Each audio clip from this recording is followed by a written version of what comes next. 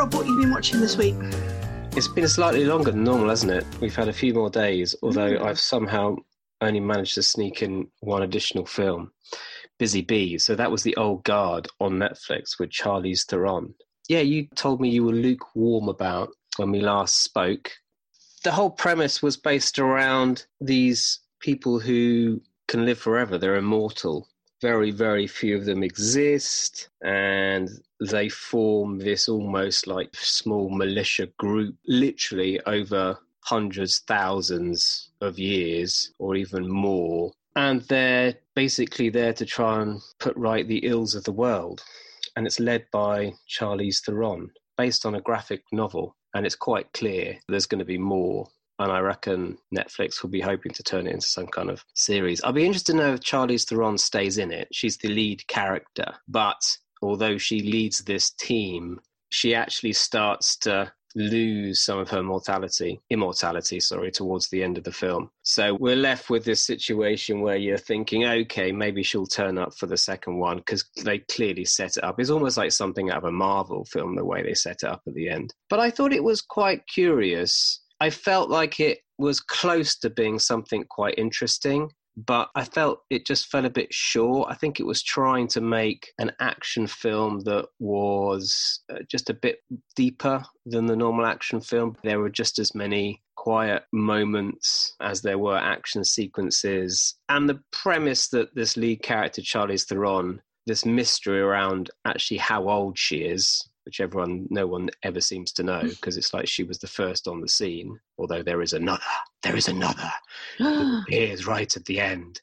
Yeah, I mean, like, we're led to believe that she literally goes back to the time of the Greek gods. So there is something, I mean, it's when you start talking about it, it sounds absolutely crazy, but Charlize Theron obviously brings a certain amount of weight to it. And her performance, it's not just her, actually. We've got Chiwetel Ejiofor. He's the only other main character in it, or known name, and he ends up basically being this character at the end who's going to lead this bunch of immortals around the world, sweeping their tracks so they can't be traced, to help save the world type thing. So yeah, there's some weighty performances. Charlize Theron is normally very, very engaging on screen, I find, but I don't know, there was something just lacking a little bit in this. Like I said, it felt like it was trying to do something. That's what I felt.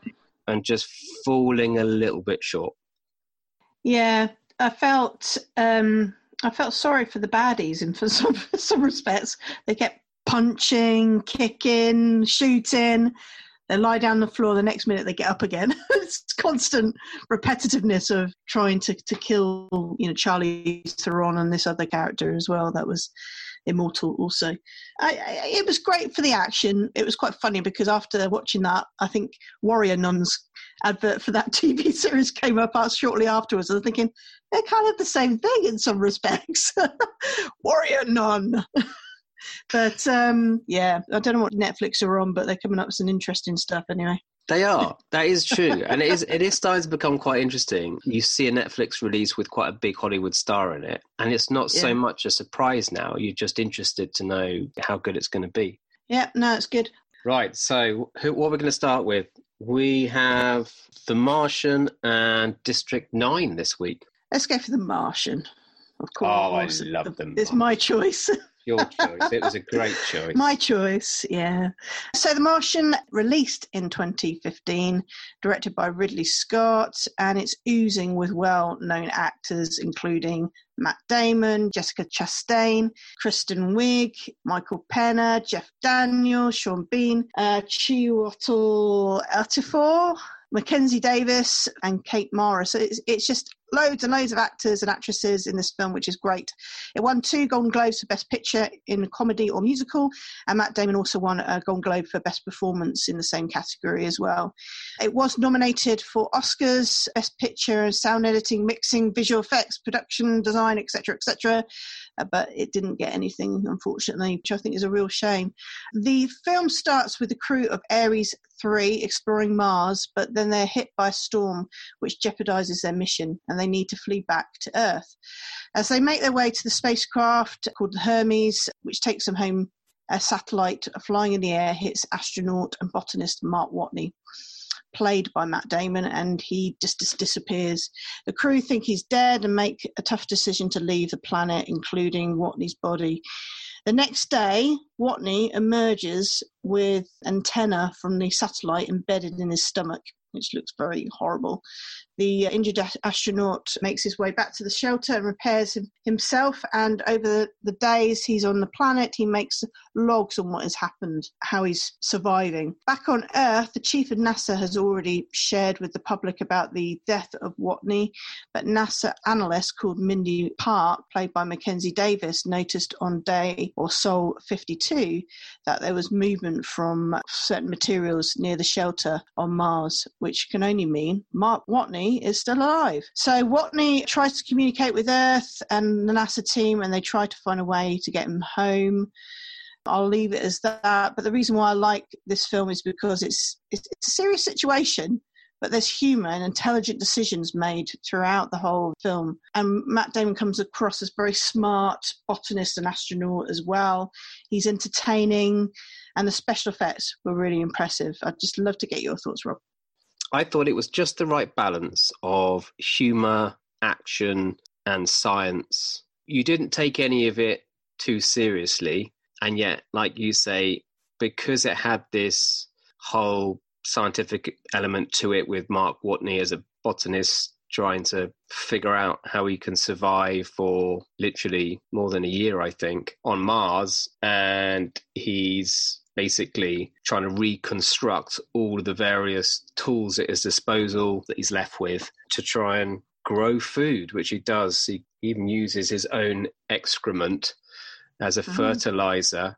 And the rest of the crews as well. And the rest of the crews to grow potatoes within the kind of the base camp. He brings soil in from the outside. He figures out how to create this irrigated tent with the soil inside. And so those elements, which do hold up, I remember at the time hearing that a lot of this stuff is based on fact. It's what you can actually do. So from that point of view, it had a bit more weight to it. And yeah, Matt Damon, you don't often see him in roles where he's kind of just like given free rein to let his charisma shine. Obviously, he acted almost the entire film without anybody else around him. And given how difficult, if you like, and isolating that must be, it must be incredibly unusual. He does an amazing job at really, really hooking you in. And, you know, we've seen him as the action hero many a time, but probably less so in more light-hearted comedic roles. He was in, was it Ford versus Ferrari or Le Mans 66 recently? Yeah. Which had it had a similar kind of flavour to it, but this was far more comedic. I say comedic, I don't mean out-and-out comedy, but as you stated earlier, like has a real humorous side to it. The way he talks to the camera, doing these video logs. And it naturally just comes across as well, doesn't it? Exactly. It doesn't feel staged at all. So I think from that point of view, as a leading man to really grab your attention, he's fantastic. It's an amazing supporting cast, and they all just look like they're having great fun. I think that's the thing that really came across for me. You shouldn't kind of watch this in any way as a serious commentary on space or, you know, any past expeditions or like anything too heavily based on the science, because at the end of the day, this is just the perfect popcorn movie with a great cast in it. I love Ridley Scott. I'm a complete fanboy of Ridley Scott.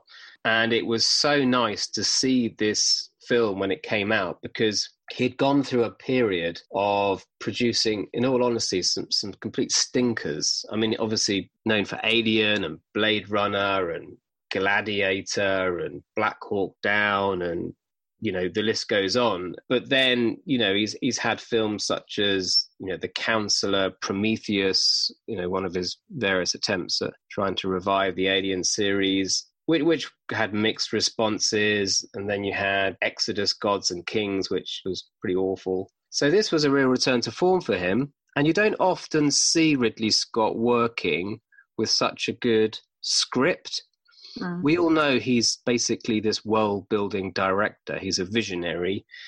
And, you know, you see it written all over Alien. You see it written all over Gladiator. He immerses you in these worlds like nobody else. And you get that. Again, how accurate it is, I have no idea, obviously. But the way in which Mars is depicted is beautiful. Well, I mean, it's beautiful when it's beautiful, and it's absolutely horrendous, you know, when there's a storm coming that's about to try and wipe out the crew. But it looks stunning. But as I say, all of his films tend to look stunning, but often what he's criticised for is the rest of it. It's the actual story and the script and the dialogue. But this was all watertight. It just had everything. So, yeah, I remember when I watched this at the cinema, and I just came out of it just thinking, what an awesome film. Just what an awesome film. It wasn't, as I say, nothing too strenuous to watch, just hugely, hugely enjoyable. Yeah, no, it's good when you can just sort of slump in front of the box or at the cinema and just let the film just wash over you, which is great. Also, we've already mentioned Matt Damon being an entertainer, but we also had Kristen Wiig in this film when we've reviewed Bridesmaids already, and she added some of her personality into this film. Plus Mr. Sean Bean, probably the biggest role outside of Game of Thrones. I know he wasn't in that TV series very long, because that was in 2011 and this is in 2015 that this film was released. But I haven't really seen him in any big films like this one either. And then we've got Mackenzie Davis. This must have been one of her first big breaks, and she's done Terminator, Dark Fate after this, Black Mirror and Blade Runner 2049 as well. So this was a good launching point. I would say it was interesting to see very much the trial and errors that took place throughout the film, and how that kind of do not give up attitude. And also, you could see when he failed, the team also failed back home on Earth as well, because they were trying to help him out. And they really got that team collaboration feel throughout the film, and a lot of problem solving. And that's why I said it's quite of intellectual at the same time. Now, I've watched this film about 4 or 5 times now, from big screen to my home TV, and I've never really got bored of it. And I can't think of anyone else that could have played these roles, really. So that's why it was a big tick for me. One thing that our listeners might want to do is listen to or watch some of the Ares 3 shorts that are also on YouTube. There's Ares 3 ChemCam, Farewell, Refocus, and there's a couple more. And they must have been cut, I believe, from the main film, and they've been put on as made as shorts, and you can see them now on YouTube. So all good. A couple of things that I have to say, because I felt that they brought it down slightly for me. One actually was Sean Bean. I don't know, I just couldn't get on with his character. I know he was designed to be like the obstacle and the grumpy guy representing the astronauts, always butting up against the director of NASA, played by Jeff Daniels. But whilst I understood that, I just found him strange. I found every time the camera's on him, he was putting on some strange whinging-like face. I don't know what it was. It wasn't the fact that it was Sean Bean just being Sean Bean and, you know, using his British accent as he always does. There was just something I felt strange about it. I just felt like it was, for me anyway, he just felt slightly miscast. And the other thing that just frustrated me, in the third act of the film, in the climax really, when you have this dramatic mission trying to retrieve Watney, and although there are many times obviously during the film where you suspend your disbelief, they ended up having the whole world watching this mission, you know, this typical live broadcast where they cut to different nations around the world looking up at huge big screens, and then they actually have the comms from the spacecraft, from the mission itself, the mission comms actually basically going out on the broadcast. And although it was a mainstream popcorn movie, I just didn't think they needed to do that. And it almost felt to me that that was something that didn't belong in the film, but someone decided, look, we've got to do this. There's the whole storyline of China helping out the Americans. Maybe they wanted to create this idea of the international community coming together. But the film for me just wasn't cheesy. But this, for me, that part of the film just became too over the top and too cheesy for me, and I was just frustrated by it, because I thought if they didn't have that, I thought it would have just been a better film. No, I think you're right, actually. I remember thinking that as well, that what if something goes wrong? Everybody's in Times Square watching what's happening to Mark Watney. You know, will he make it or will he not? And it could have gone horribly wrong, to be honest. And I did say to my partner who I was watching with, I said, you wouldn't get that on any space launch or anything like that. You wouldn't get that number of people watching it. People watch it at home, or they wouldn't come into the Times Square and watch it, for example. So yeah, I agree with you there. And also, yes, I do agree with you about Sean Bean. He was the Hermes flight director, and I did wonder, would they have an English person as the flight director? They have, obviously, we've had Tim Peake go up into space, but there was a couple of Germans in it as well. And yeah, I was just kind of like, that was interesting that they put an Englishman as the flight director. So what are you going to rate it then, if you've knocked it down a little bit with those thoughts? I think I'm going to give it an 8, only because the ending and the Sean Bean thing, I would just describe them as just missteps. You know, they were the film was just so enjoyable otherwise. And Matt Damon, I mean, if you're looking for just a really fantastic, you know, Hollywood style leading man, light-hearted, engaging performance, that this is it. It's brilliant. So because everything else is so right about it, I'm going to forgive it those 2 elements. And for me, like I said before, just great mainstream popcorn cinema. Yeah, I really enjoy watching it each time, and I'd be quite happy to watch it again. 8.5 for me. I've taken note of your comments at the end, and yeah, I was going to give it 9, but yeah, 8.5 overall. Lovely jubbly. And, nice. And also that film was, I'm only just looking at it now, the film was 2 hours 24, but it didn't really drag for me. It didn't felt massively baggy. So no. The next film was a little bit shorter, so that was District 9. District 9, that's right. And this was off my list. Mm-hmm. So there is actually a connection here between District 9 and The Martian, but we'll get to that. We'll get to that in a minute. So this was a film released in 2010, directed by Neil Blomkamp, written by Neil Blomkamp and Terry Tatchell, and it was adapted from a short film called Alive in Joburg that Blomkamp made. And one of the producers on this film was Peter Jackson from Lord of the Rings fame as well. It was nominated for 4 Oscars, which I must admit I didn't realise that it got that much kudos, which was good to see. It's an incredibly unique film. It's got this real documentary, drama, action kind of aesthetic to it. So the film's set in Johannesburg in 1982. You have a huge extraterrestrial spaceship that arrives and hovers over the city. And when we watch the film, when the film starts, you see the events of it arriving. But then really we move forward almost 20 years. I mean, the ship hovers over the city for that period of time.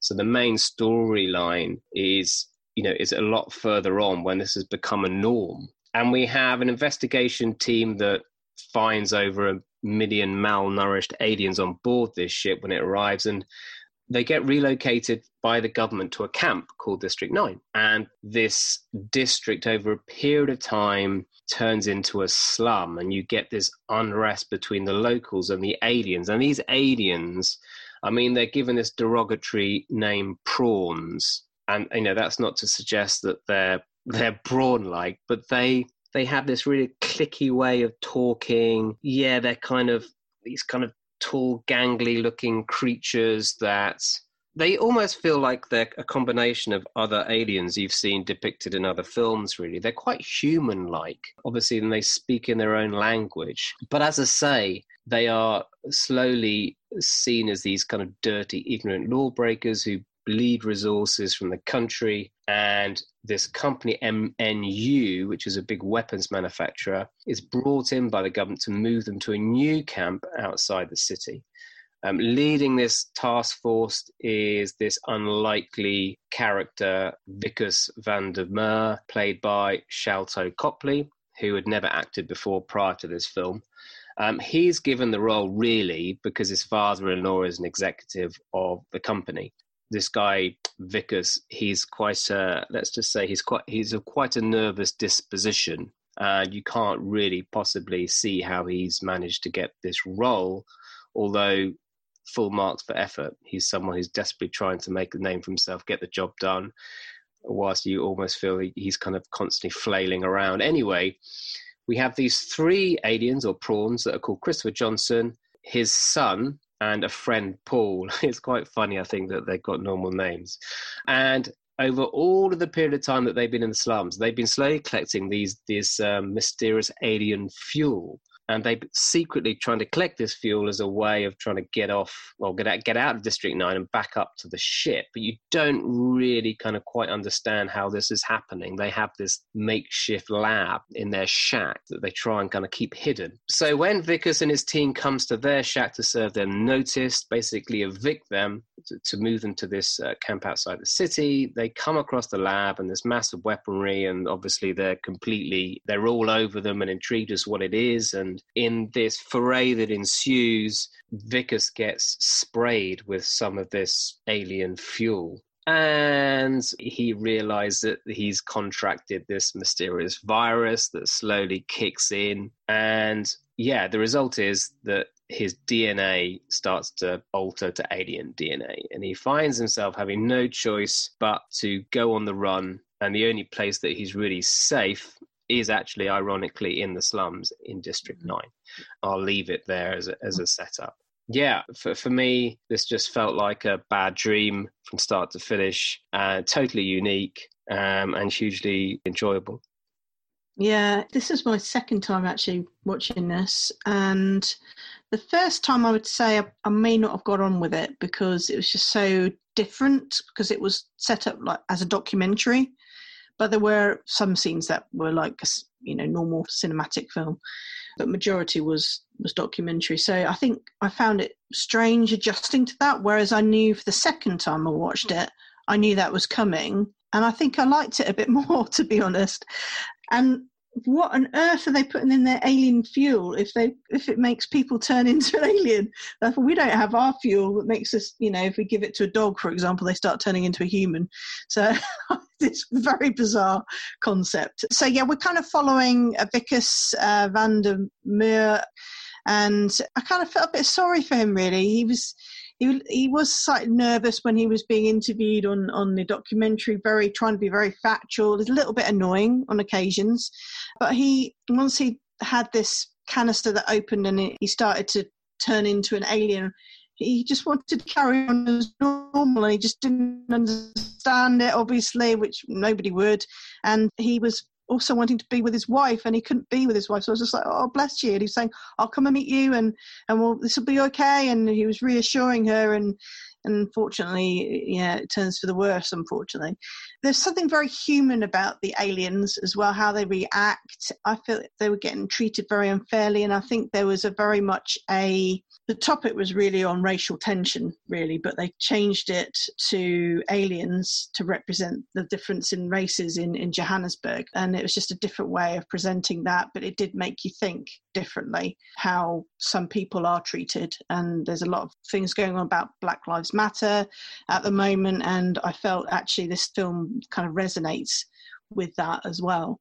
Yeah, well, it's quite clear when you watch it straight away. Thematically, it's got tones of racism and xenophobia all over it. And it was, the film was inspired by Blomkamp's childhood in South Africa during apartheid. So, they make he makes no bones about the fact that it's inspired by historical events during the apartheid, particularly to an area of the city that's called District 6. Which is this inner city residential area in Cape Town that was kind of declared a whites-only area in '66, and basically 60,000 people were removed to this other area, and apparently other episodes as well post-apartheid. So yeah, absolutely. I mean, it's as clear as day, and like you say. Yeah, because I don't know, just given the state of the world at the moment, it feels like it has something really important to say amidst all of the anarchy and alien-like fun that there is to be had with the film.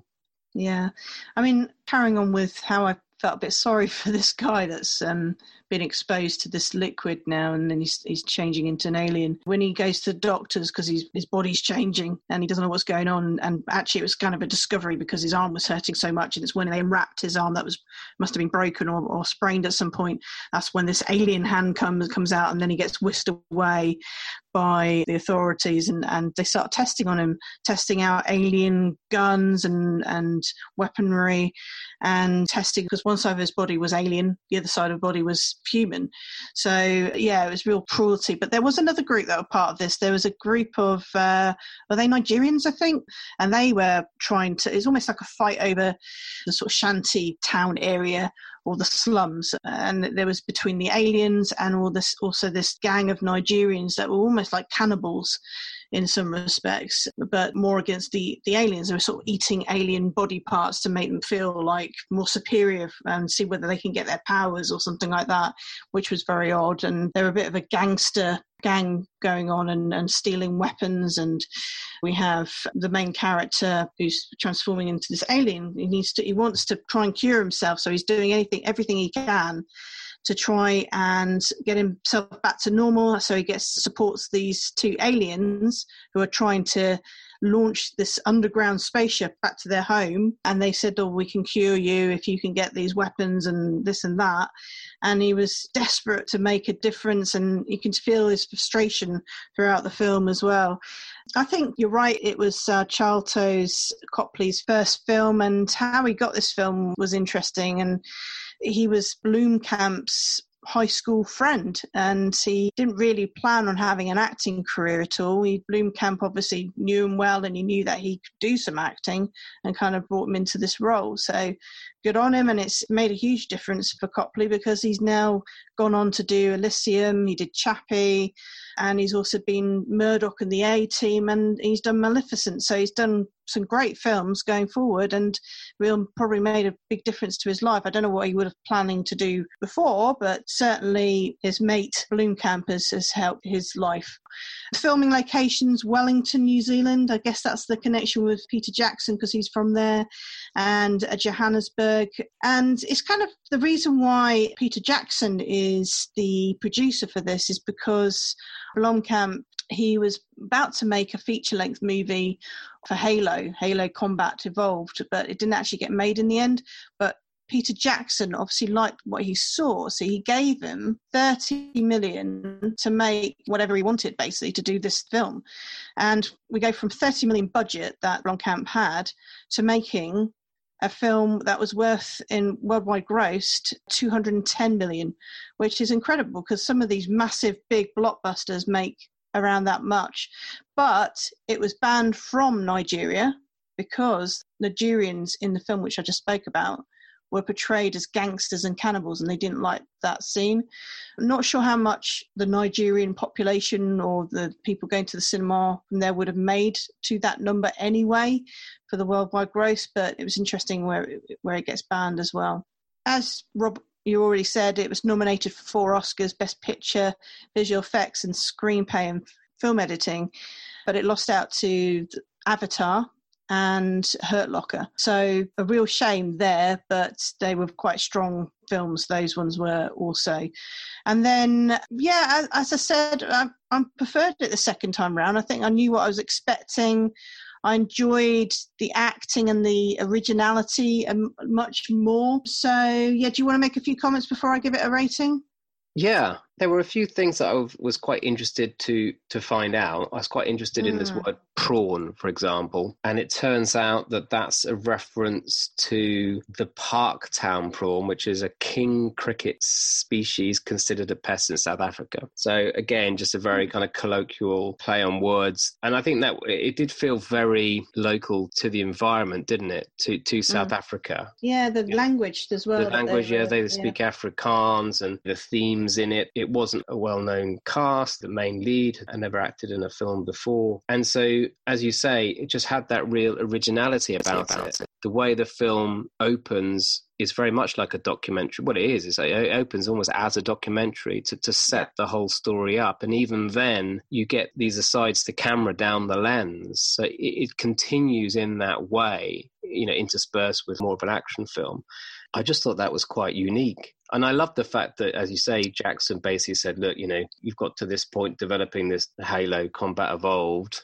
Let's just go and make this film. I think they were working on a lot of special effects for that. They didn't get to use it. So a lot of it kind of went into this. And there were some very interesting ways, quite inventive ways and revolutionary ways in which the special effects are done here. The whole use of 360-degree cameras around the alien characters that I watched a bit of in some of the behind-the-scenes films, which I'd recommend watching. It feels almost like a labor of love because it's so specific to Blomkamp, and obviously being adapted from his short film, which I must admit I feel like I should have watched. I was also interested to find out afterwards that main character, he does come across as this slightly clueless, bumbling employee with a heart of gold, but still with these slightly flawed characteristics. And what I found interesting when reading up on this is that they deliberately gave him the surname Von der Meer. You have to excuse my pronunciation. But the reason he was given that name is because it's an incredibly common name in South Africa, to the point where they actually make jokes about people with that surname. And it's almost representative of a bumbling, oblivious, incompetent Afrikaner. So they deliberately work that in as a way of accentuating, again, another link, with the local culture. Yeah, being in a documentary, you don't want it polished. You don't want a polished person presenting. You want that bit of nervousness, and you're looking at his everyday life, really. It's a bit like watching, road cops or traffic cops or whatever it's called, and you just see the person as they are. They're not polished or anything. So I think how he played it was the right way to play it. Yeah, and I think the fact maybe he hadn't acted before probably helped as well. Yes. The biggest thing, to be honest, the takeaway for me from this film, although it was, incredibly unique, you haven't really seen anything like this before, it is relentless from start to finish. It reminded me a bit of Uncut Gems that I watched not long ago with Adam Sandler. It feels like an anxiety attack from start to finish. It's a horrible environment. The way they depict the slums is just disgusting. It's this seething, horrible mess of, like you say, you get these gangster-like characters eating raw flesh.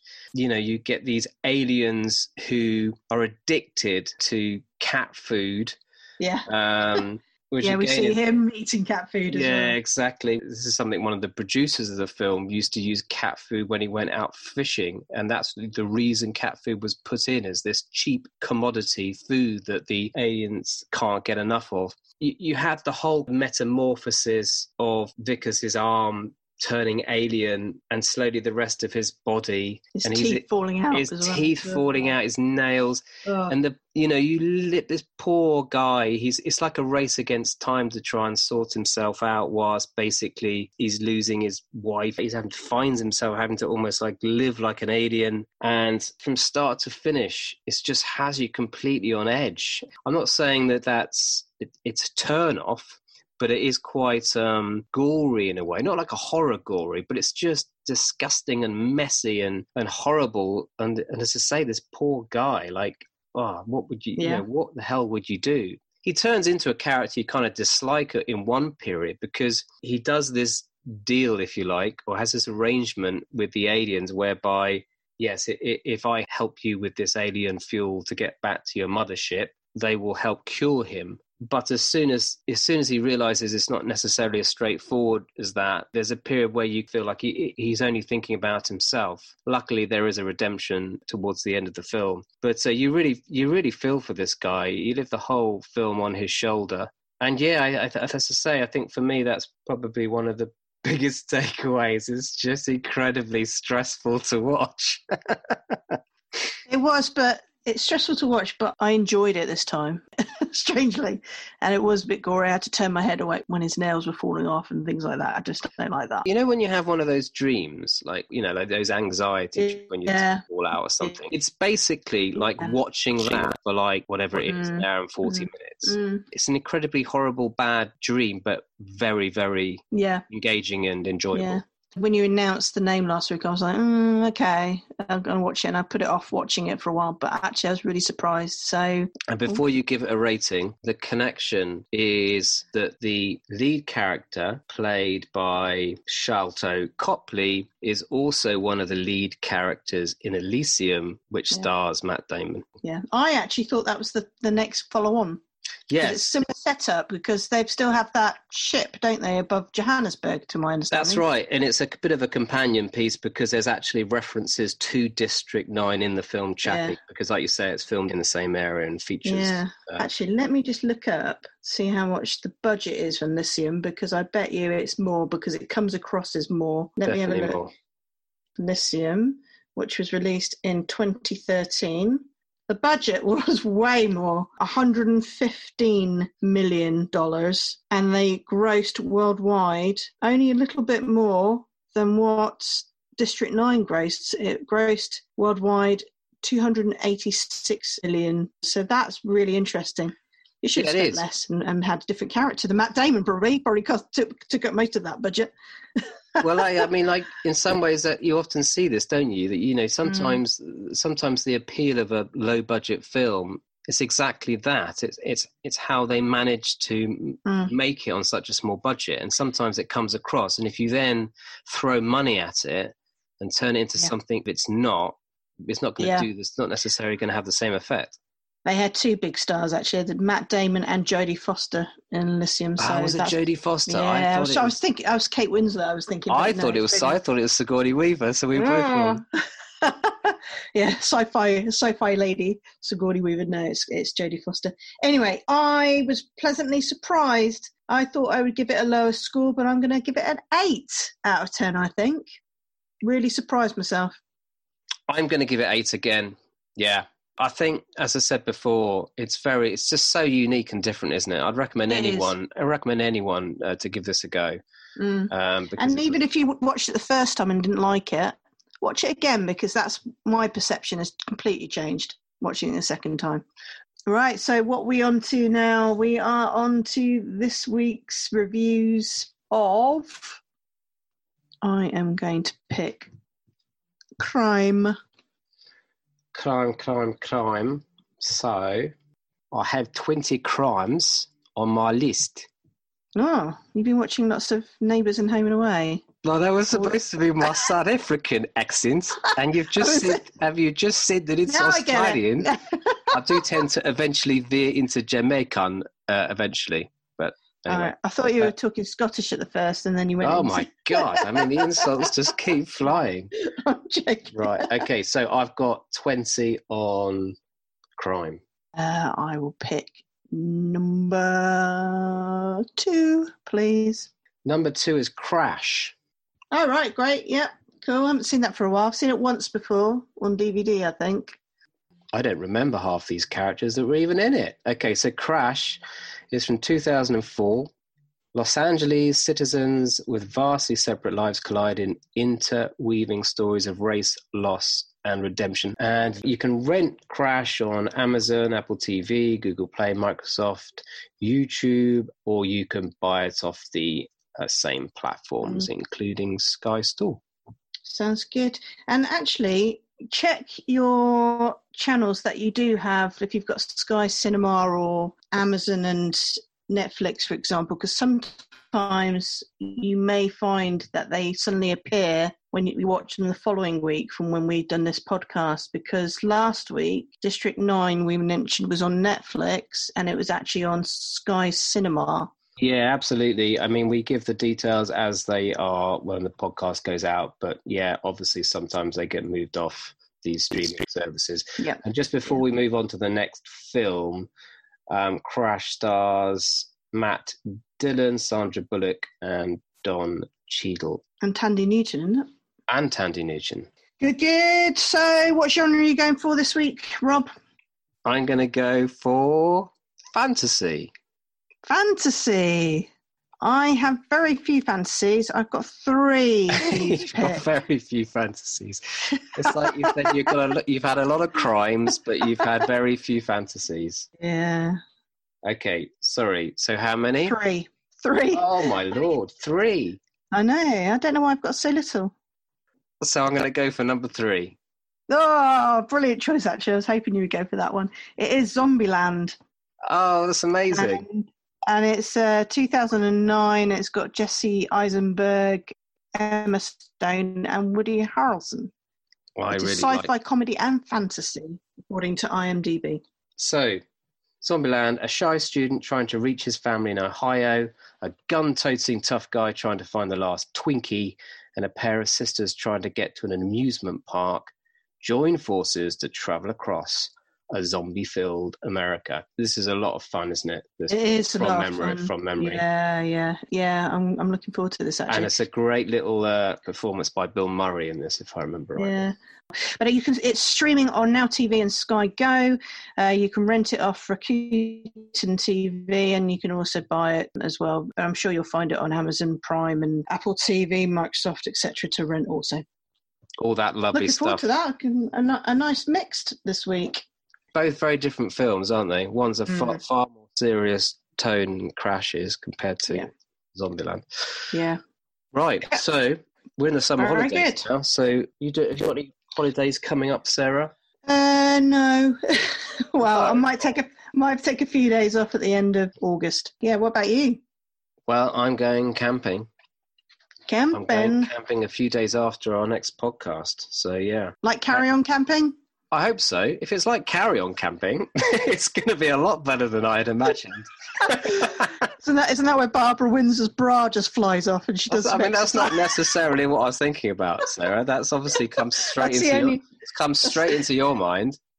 That's the only scene I can remember. It's going to be a camping trip with innuendo every 2 or 3 minutes. That's exactly right. Just the kind of family camping trip that anyone would want. Anyway, great films this week. Looking forward to it. Thank you very much again, Rob, for all your factoids. And we'll see you next week, everyone. Lovely stuff. Have a good week. See you next time. Bye.